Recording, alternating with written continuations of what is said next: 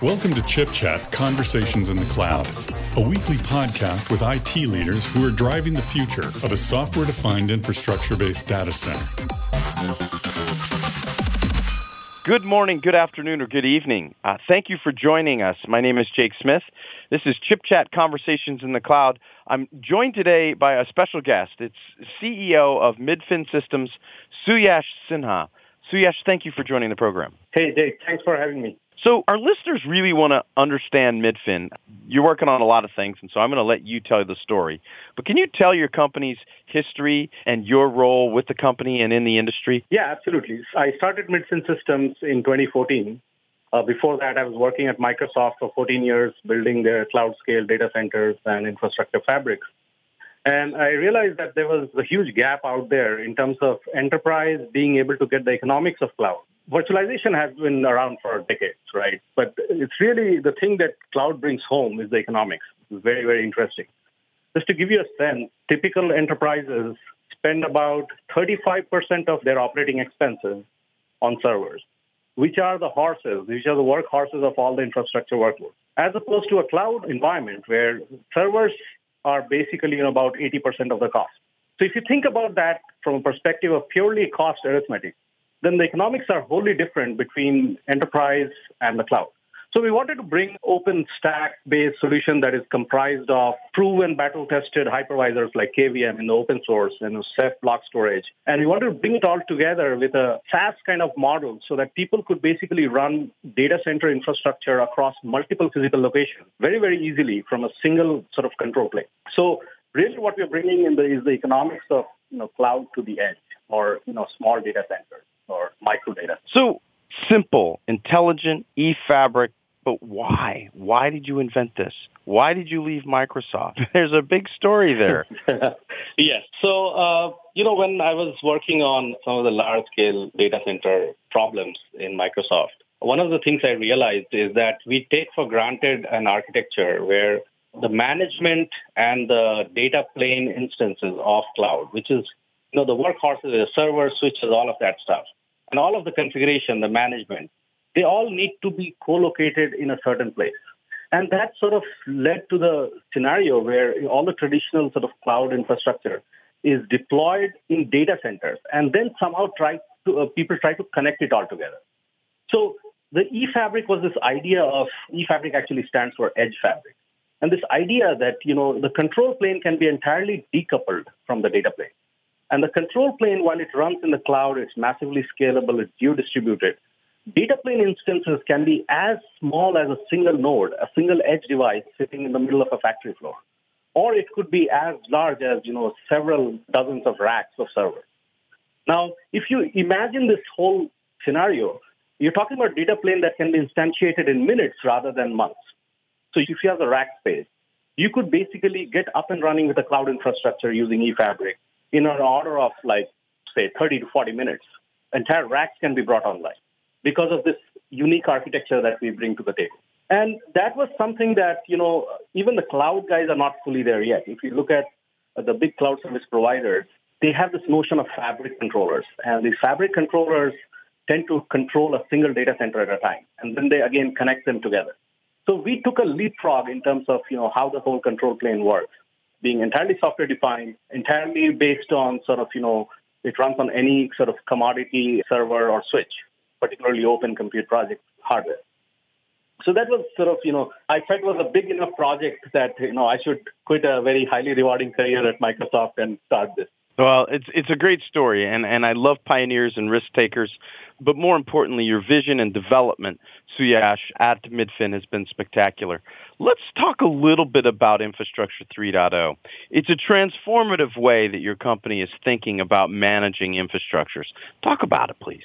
The Infrastructure 3.0 is really about four fundamental things. We want to be, in this generation of infrastructure, be plug and play on open hardware.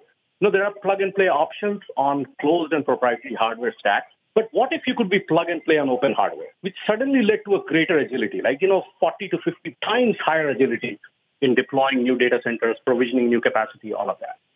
The second hallmark of this was a distributed control plane, which basically meant that IT administrators and system administrators, the network administrators, didn't actually have to manage boxes.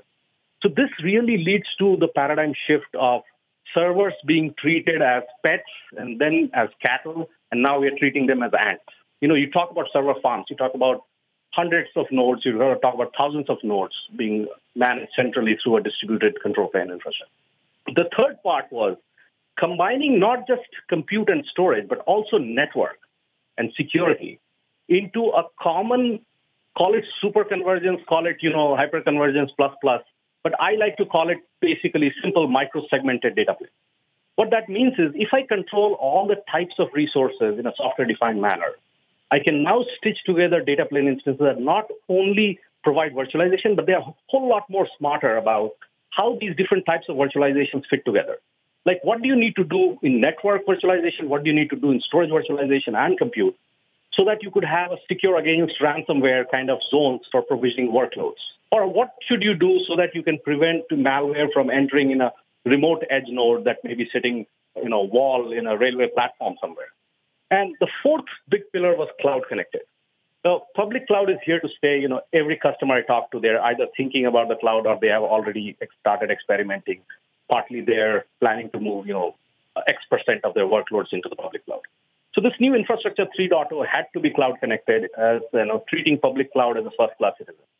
So in that regard, we have made a lot of inroads with large cloud providers, particularly around Microsoft Azure that we have very deep integrations with.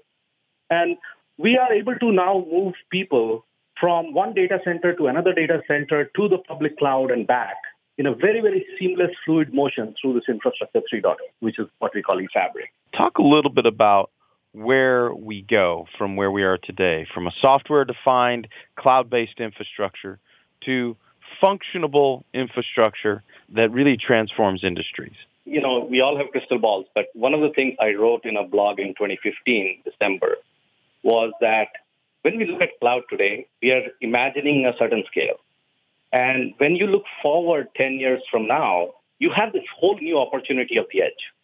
So if you think about the edge, which people call differently, for some people, edge means a data center, a point of presence. For some people, it means a jagged edge, which has sensors and compute running on those sensors, right? So if you look at the edge opportunity, I believe it's 100 times bigger opportunity than the cloud that we see today.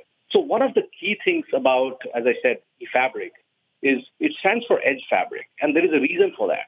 While the market of edge is evolving, we are positioning our technology to be squarely fitted in that world where most of your compute and storage and processing actually happens at the edge.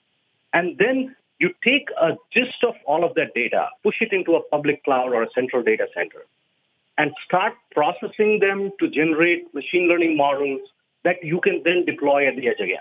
My sort of long-term thinking is the industry is headed towards cloud being pushed to the edge, and we want to be there as one of the first pioneers.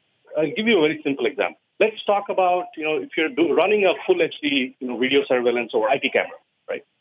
You're talking about 2.5 megabits per second coming through from that IP camera. Now, if you imagine 85,000 locations where there will be 5 to 6 cameras each in the full capacity. Now, all of a sudden, edge becomes so important because there's no way humanly possible or bandwidth-wise it's possible to push all this data into the cloud. So you got to have hybrid processing. So I think that's where the industry is headed from a purely infrastructure perspective. Machine learning has a huge role to play as machine learning models can be built and gleaned on the cloud with broader data sets. But then the model needs to be pushed on the edge so that the alerting can happen faster. Law enforcement can get involved faster, or even like in manufacturing, for example, temperature, pressure sensors. The alerts need to fire quickly enough that they can be acted upon. If I were to look into my crystal ball, hybrid edge is where the future of infrastructure is. Let's talk a little bit about edge velocity and edge computing. Can you give our listeners a couple of thoughts on that? If I am sitting here in a room and you're sitting in the next room, if I were to send you a text message, it would go all the way to a data center thousands of miles away and come back to your room, which is right next door, right? So if you think about this model is imperfect. I mean, no models are perfect, but if you think about this model, this is sort of the mainframe era of cloud.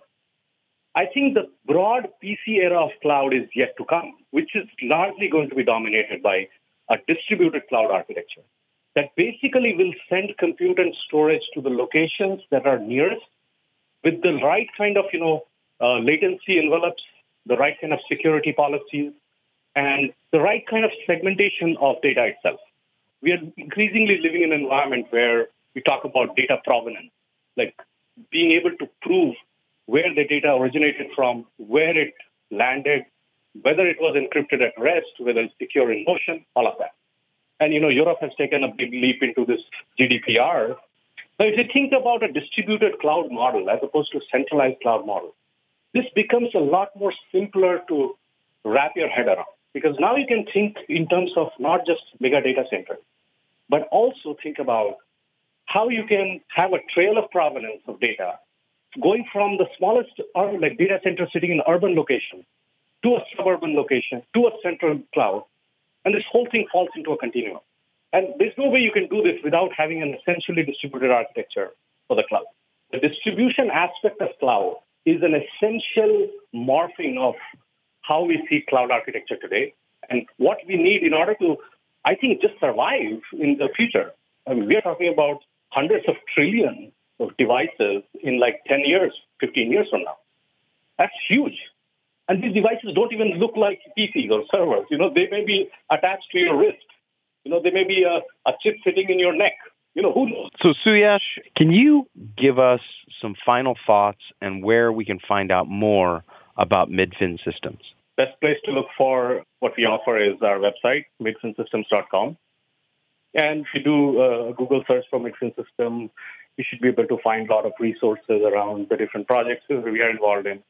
As well as, if you want to just take our technology eFabric for a spin in a hybrid cloud sort of sandbox, then you can go to Microsoft Azure's portal. And from there, you can directly do a single sign-on from your Azure portal subscription directly into eFabric and test it out to start trying out eFabric.